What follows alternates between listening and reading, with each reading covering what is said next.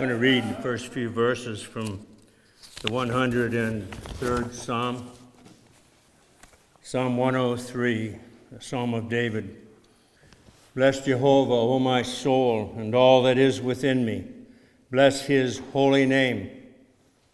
Bless Jehovah, O my soul, and forget not all his benefits, who forgiveth all thine iniquities, who healeth all thy diseases.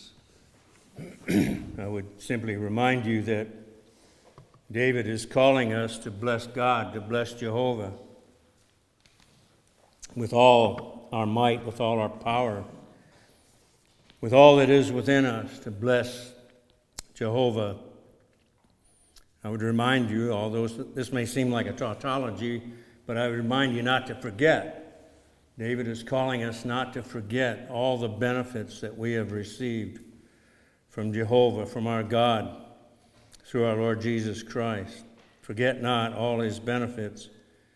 Who forgiveth all thine iniquities. We looked at that last week. Who forgiveth all. Please underline all. I believe David was underlining all. Who forgiveth all thine iniquities. And again, who healeth all thy diseases. Who healeth all thy diseases. And I've become convinced, with no doubt at all, that David is talking about both physical disease and spiritual disease. One has written these words very concisely, and I think very correctly, when he said, man is twice diseased, and the God-man alone possesses the double cure. Now that expression, double cure, may remind you of Augustus Toplady and his well-known hymn, Rock of Ages. But it's wonderful, the insight that the Lord gave to Toplady. Rock of Ages, cleft for me, let me hide myself in thee. Let the water and the blood from thy riven side which flowed be of sin the double cure. Be of sin the double cure. Cleanse me from its guilt and power. And that's what these men are saying, is that we have this disease, we have this guilt of sin, and we have this power of sin.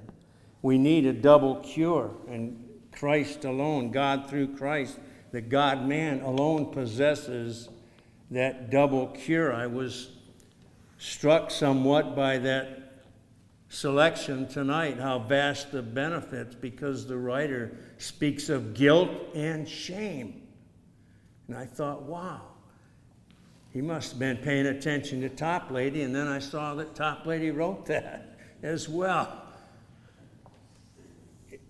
He's insisting on it, isn't he?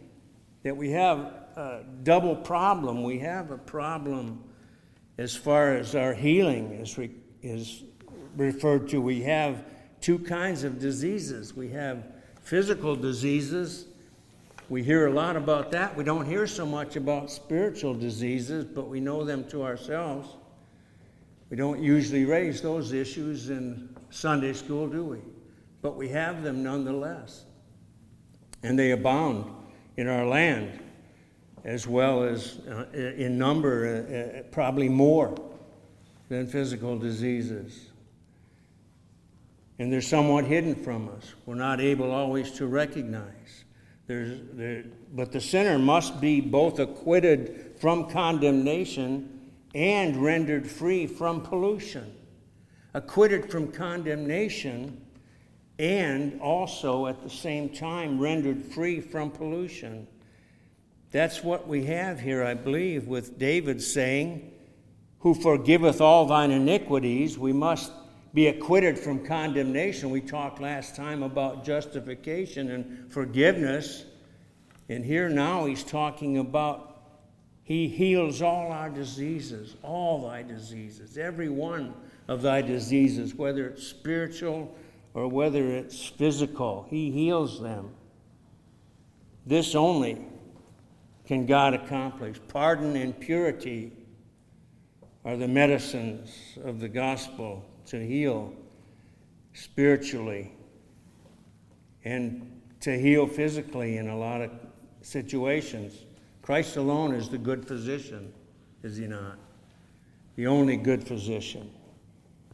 And we may witness this confluence of forgiveness with healing in the account that's given to us in the Gospel of Mark. Not chapter 6, but chapter 2, the Gospel of Mark in the 2nd chapter. And there are other accounts that parallel this sort of thing. But in Mark 2, we read about Christ, and when he entered again into Capernaum after some days, it was noised that he was in the house. And many were gathered together, so that there was no longer room for them, no, not even about the door. And he spake the word unto them. They were in this house, and it was packed full. He couldn't even get into the door. And they come, these ones that's spoken of, carrying this man, bringing unto him a man sick of the palsy, born of 4, carried by 4.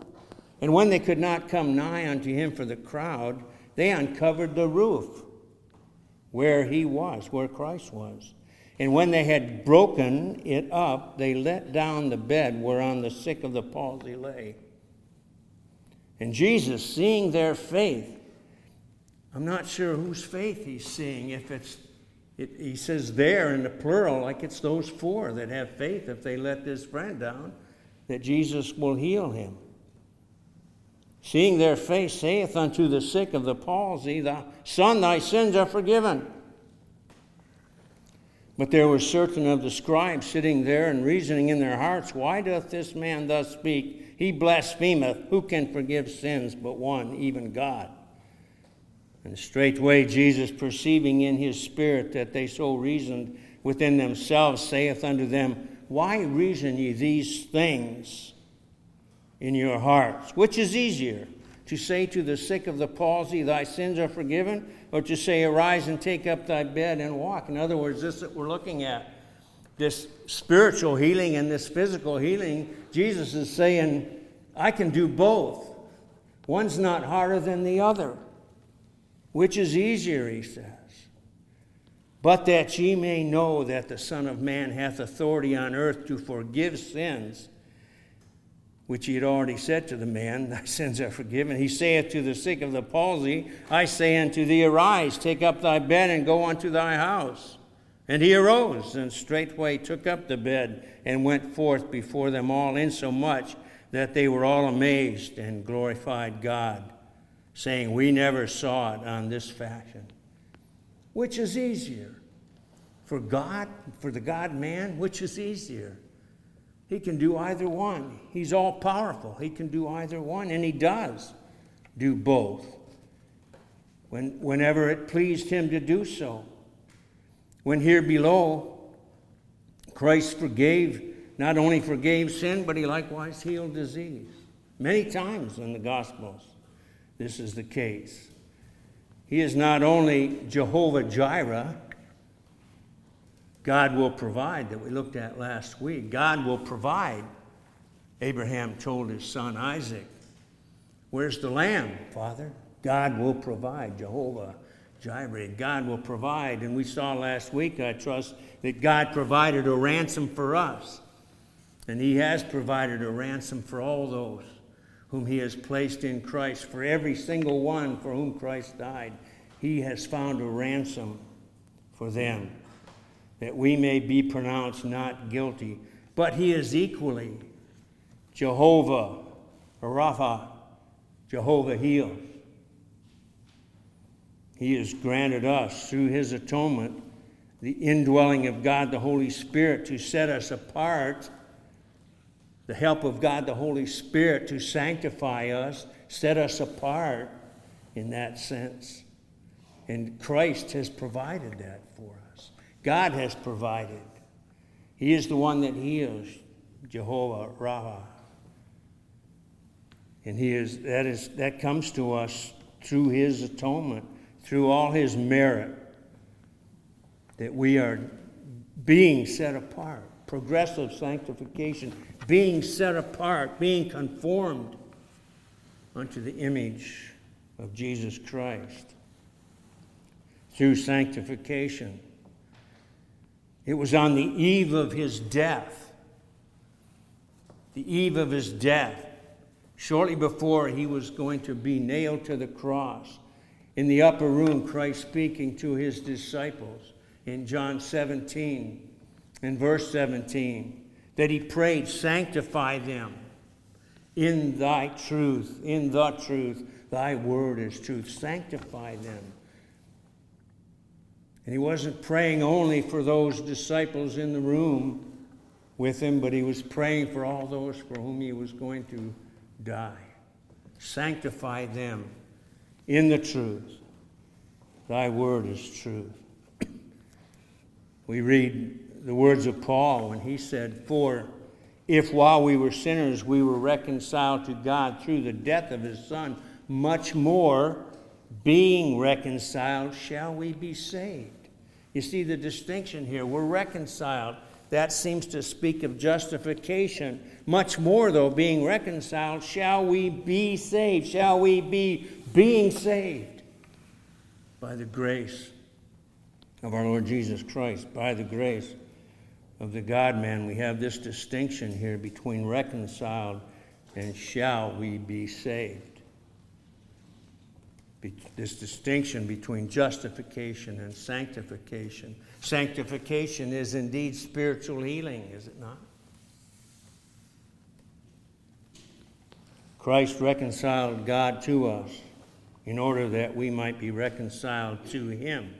He reconciled God. He satisfied God's justice that was against the people that Christ was dying for, but he satisfied God. He reconciled God to us that we might be reconciled to God. We were the ones that had done wrong, that we might be reconciled through the blood that Christ shed, forgiven, justified. And we shall be saved by the risen Christ. We are reconciled, forgiven through the death, and we are saved, being saved also through the death of Christ. Who forgiveth all thine iniquities, who healeth all thy diseases. Physical diseases like we just heard about in Mark 6. Those that were healed, physical healing. Forget not all those benefits.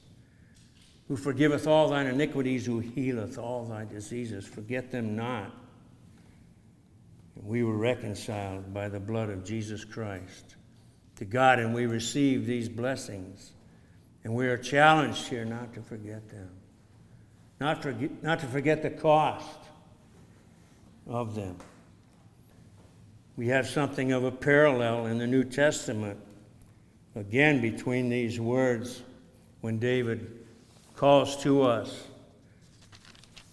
when he calls us not to forget him who is forgiven, not to forget these benefits from who has forgiven all our iniquities and who is healing all our diseases. John, in his first epistle, speaks in a similar fashion when he says, if we confess our sins, he is faithful and righteous to forgive us our sins and what? And to cleanse us from all unrighteousness. Those whom he has forgiven, he has determined to cleanse, to sanctify. Pardon and purgation, purging of sin, cleansing, forgiveness and cleansing. When God bestows forgiveness, he bestows sanctification.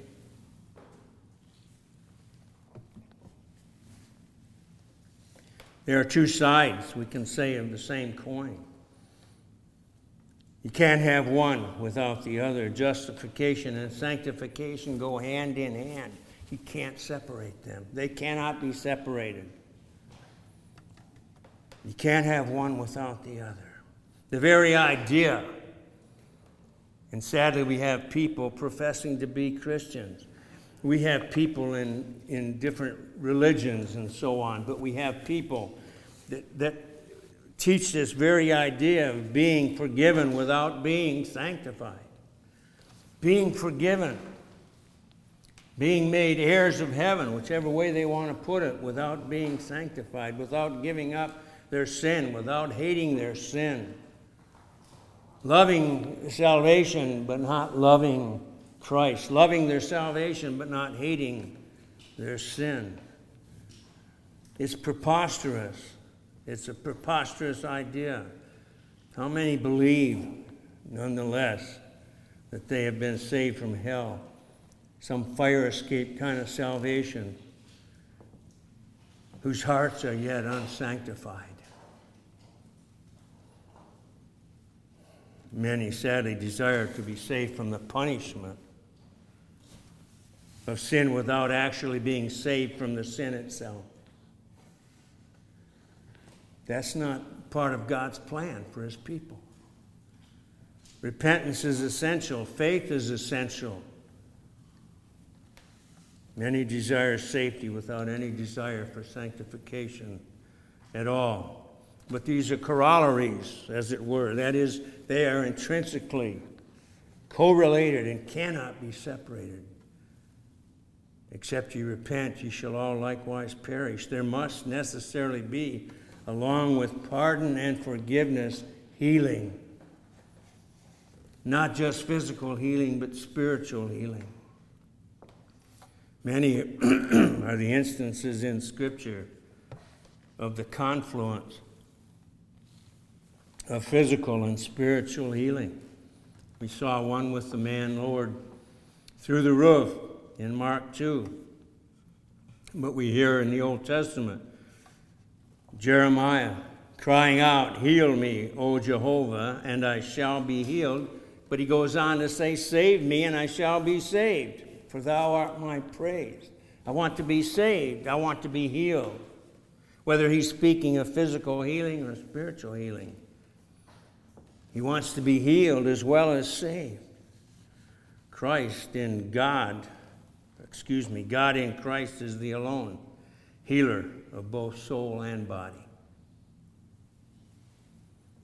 Conformity to the likeness of Christ Jesus. Conformity unto Jesus Christ is the standard of spiritual health.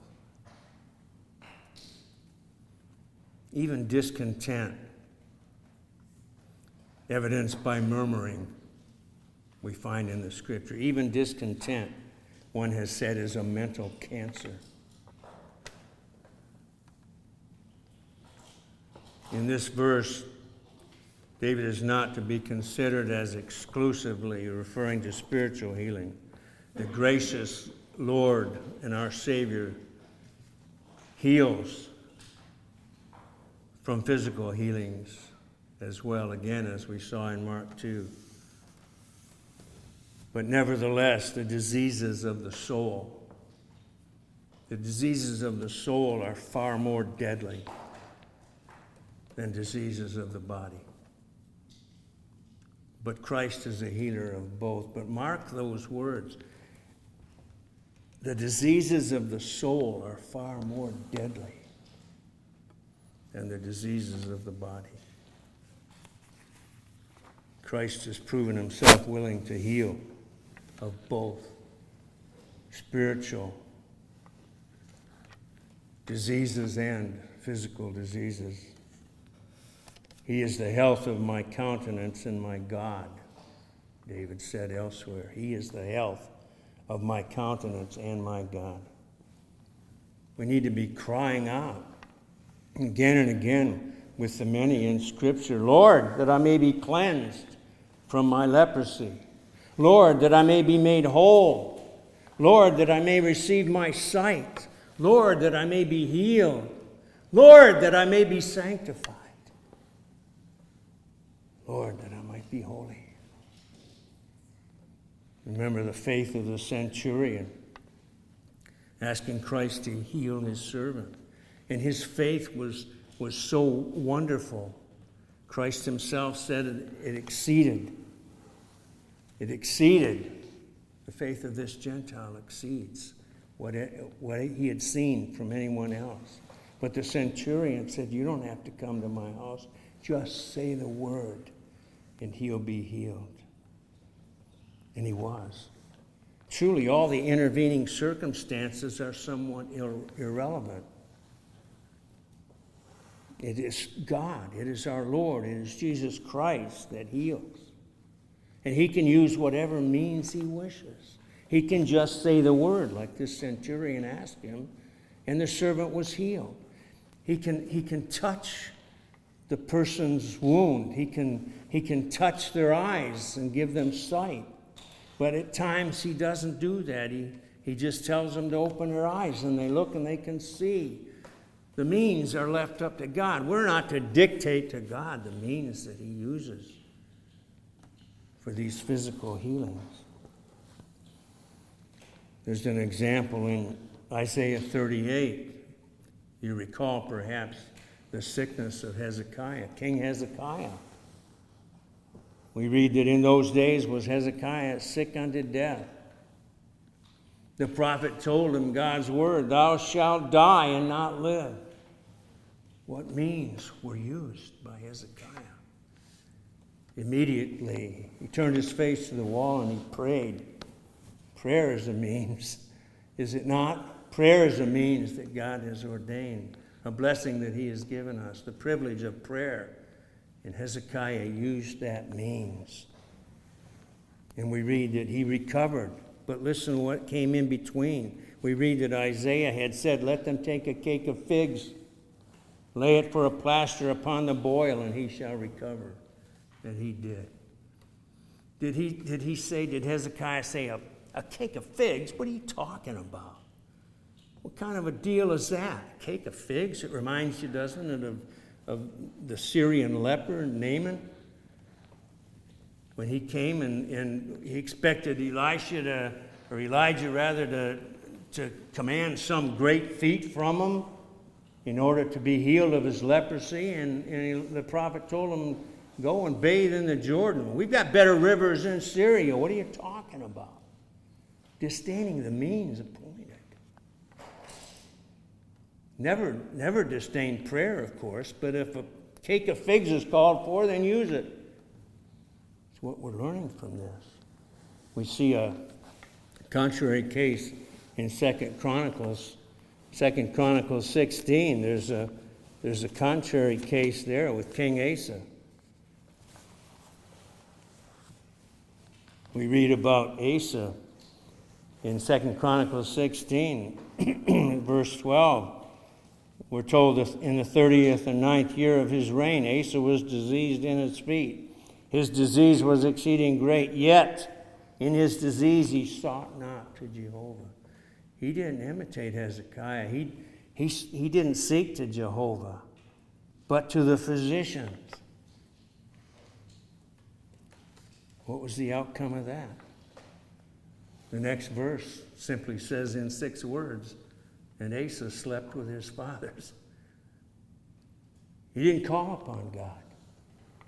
He depended upon his physicians, apart from calling on God.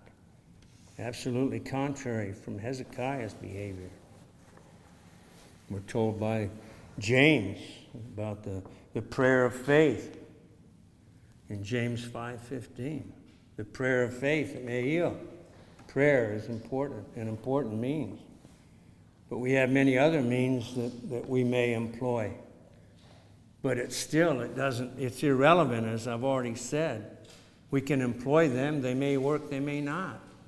But whether they do or not, it's God's sovereign power of healing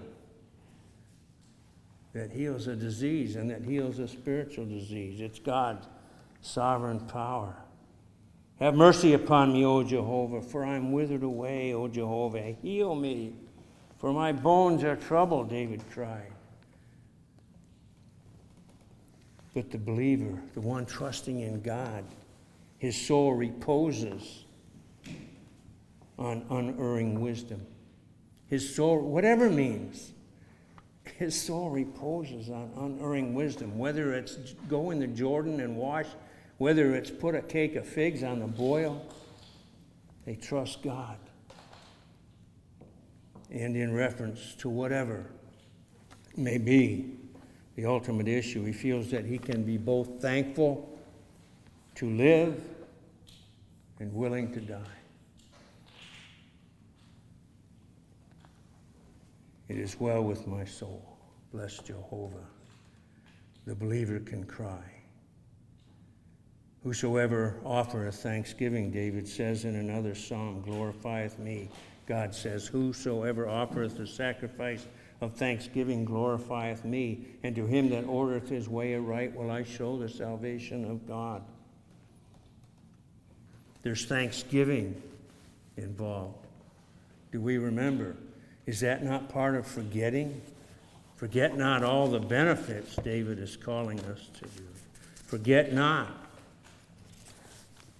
Isn't that one of the extreme cases of forgetfulness when we don't thank God for the mercies that he has shown us? It may be some simple little cut on a finger or something, but those things can get infected. And I remember a man years ago that almost lost his finger that way through an infection that was a simple little cut. It's God that delivers, and this man was a pagan of sorts. I'm confident he never gave God thanks for healing his finger after some struggles. But we need to be careful to give God the praise and the thanks. That's part of forgetting not all these benefits, forgetting not him who heals all thy diseases.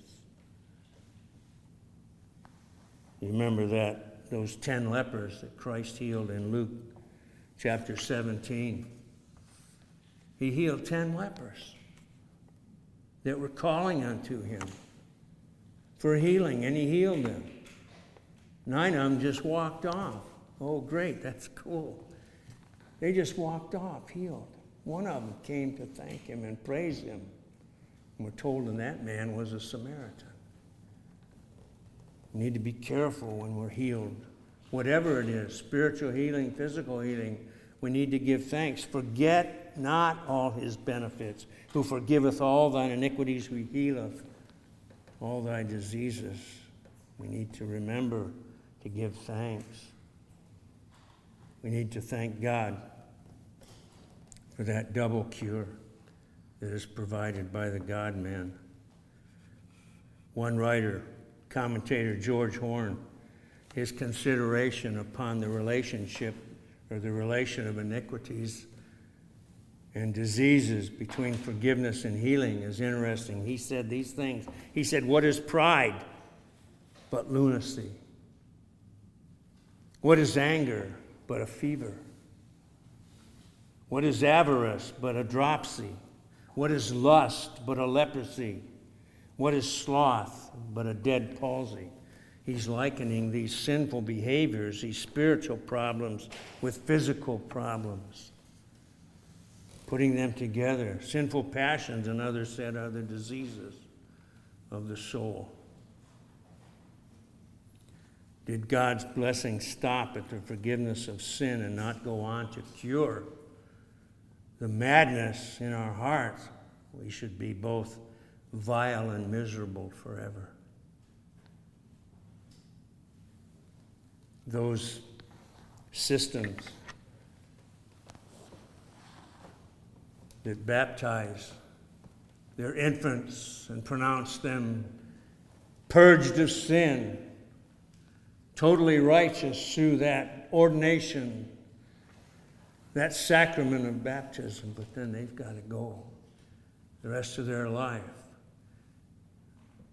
using works of penance and all those other things in order to actually, in their minds, be saved. They are miserable and vile forever. After remission of sin and justification of our persons, there remains much inbred corruption in many, not only bodily, but also and especially sinful infirmities, diseases and maladies of our souls, whereby we become unable to do good, the good that we want to do, or to separate, to eschew evil, as the word is, which we would not do. God has provided a physician for all these things, our Lord Jesus Christ. the spirit of sanctification through Christ bestowed upon all those whom he justified. Isn't that what Paul was crying about in Romans 7? Oh, wretched man that I am! That which I would not do, that I do. That which I would do, I do not. Who shall save me?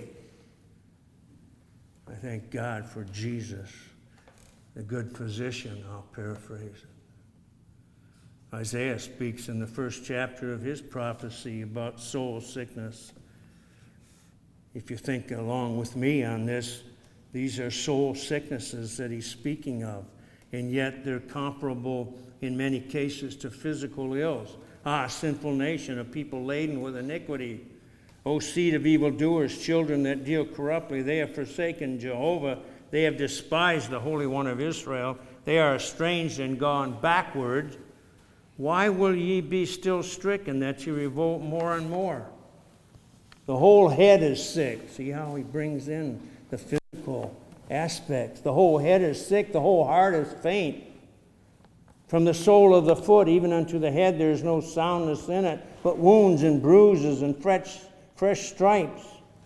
They have not been closed, neither bound up, neither mollified with oil.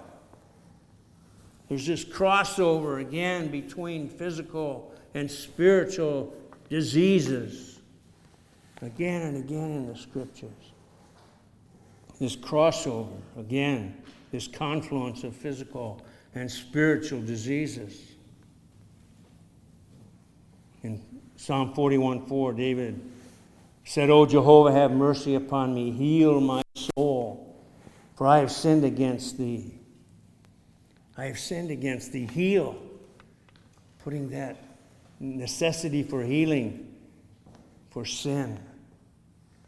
The soul requires healing even as the body requires healing, and Christ is the only physician for them both. Again, we would iterate, man is twice diseased, and the God-man alone possesses the double cure. O Jehovah, my God, I cried unto thee, and thou hast healed me. David said elsewhere. Is that from physical or spiritual? We're not told.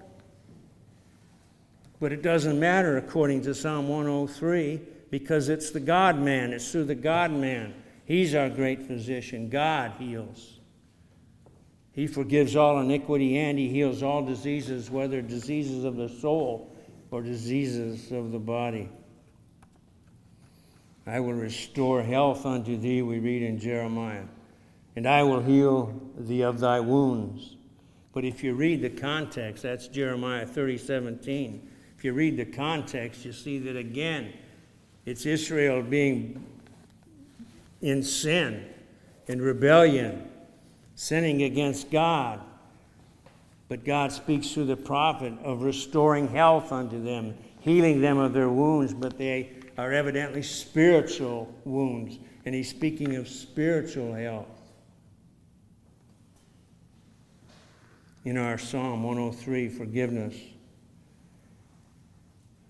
precedes healing, and so here again, Jehovah Jireh follows Jehovah, is followed by Jehovah Rapha. The one that forgives all the iniquity is the one that heals all the diseases. Jehovah Jireh provided the Lamb of God in the thicket. Jehovah Rapha is the one that provided the tree to throw in the waters of Marah. In Exodus 15, you remember, and it's amazing that it's right after the children that just were rescued from Egypt, the bondage of Egypt, and singing that song, Miriam and the others singing that song unto God of praise. And yet it's only 2 verses later, and they come to Marah. They come to some water, and they've been 3 days without water, and they're murmuring and complaining against God. Just a couple of days ago, they were singing praises. But God says unto them that he is the one that heals. He's the one that heals. Jehovah Jireh Jehovah that heals. He healed through that tree being thrown in. He took away the bitterness. He healed the waters. And he healed the people through that of their thirst. Jehovah will provide. Jehovah will heal. Go tell John the things that ye have seen and heard. The blind receive their sight. The lame walk. The lepers are cleansed. And the deaf hear. The dead are raised up. And what else? The poor have good tidings preached to them. Spiritual healing, physical healing. Jesus Christ was performing both. The God-man is the good and great physician. Physical healing was only incidental to his chief object. It was only incidental. He was healing, the primary object was healing the souls of men. How often he cast out demons. And how often he healed blindness and lameness and so on, but it was connected with physical or spiritual healing rather. How many times do we read as that woman that came up and touched Christ's garment that we were just reminded of? How many times like that Jesus says, thy faith hath made thee whole. That's spiritual. And yet she was healed of this affliction that she'd spent all her money on physicians for. He healed it. Her faith has healed it, he said. He told her. This Jesus, who his own self bare our sins in his body upon the tree, that we, having died unto sins, might live unto righteousness, by whose stripes you were healed. We are being healed. We've been healed and we are being healed. From physical diseases, but much, much more importantly from spiritual diseases. Again, Jesus prayed, sanctify them in thy truth. Thy word is true. Spiritual healing is the design of God in our sanctification. Sanctify them. Set them apart.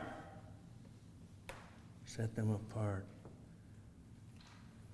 And we know that to them that love God, Paul wrote, all things work together for good, even to them that are called according to his purpose, for whom he foreknew, he also foreordained to be conformed to the image of his Son, that he might be the firstborn among many brethren.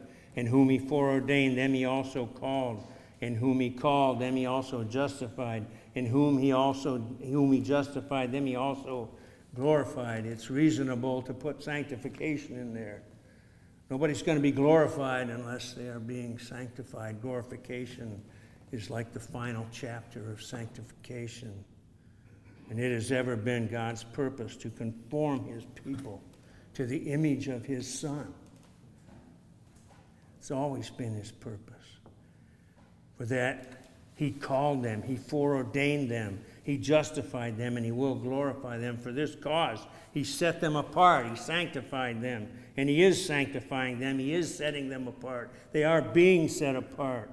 They are being conformed to the image of his dear Son. That's what sanctification is all about. Progressively sanctified by the truth himself. Sanctify them in the truth, and Christ is the truth. Sanctify them. God is saving. He has saved his people and is saving us. He's sanctifying us. He set us apart in Christ, and he is setting us apart. God, the Holy Spirit, working in us, that we may be like his Son, conformed unto his image. Oh, that we might be less concerned about being Reformed Baptists and much, much more serious and concerned about being conformed Christians. That we would pray the prayer of the leper, if thou wilt. Remember that leper? If thou wilt, Jesus, thou can make me clean. We need to be praying that prayer. Let us pray. Our Father and our God, we thank thee. We thank thee for thy word. And we thank thee, O Lord our God, that we have been taught that thou art sanctifying us in thy truth. Thy word is truth. And we thank thee that our Lord Jesus Christ is the living word. Come to save us, come to sanctify us, come to set us apart. Hallelujah. What a Savior. We thank thee for all these things. Help us, O Lord our God, never to forget any of these things. We ask in Jesus' name. Amen. So please stand for the benediction from Psalm 33, verses 21 and 22. For our heart shall rejoice in him, because we have trusted in his holy name. Let thy loving kindness, O Jehovah, be upon us, according as we have hoped in thee. Amen.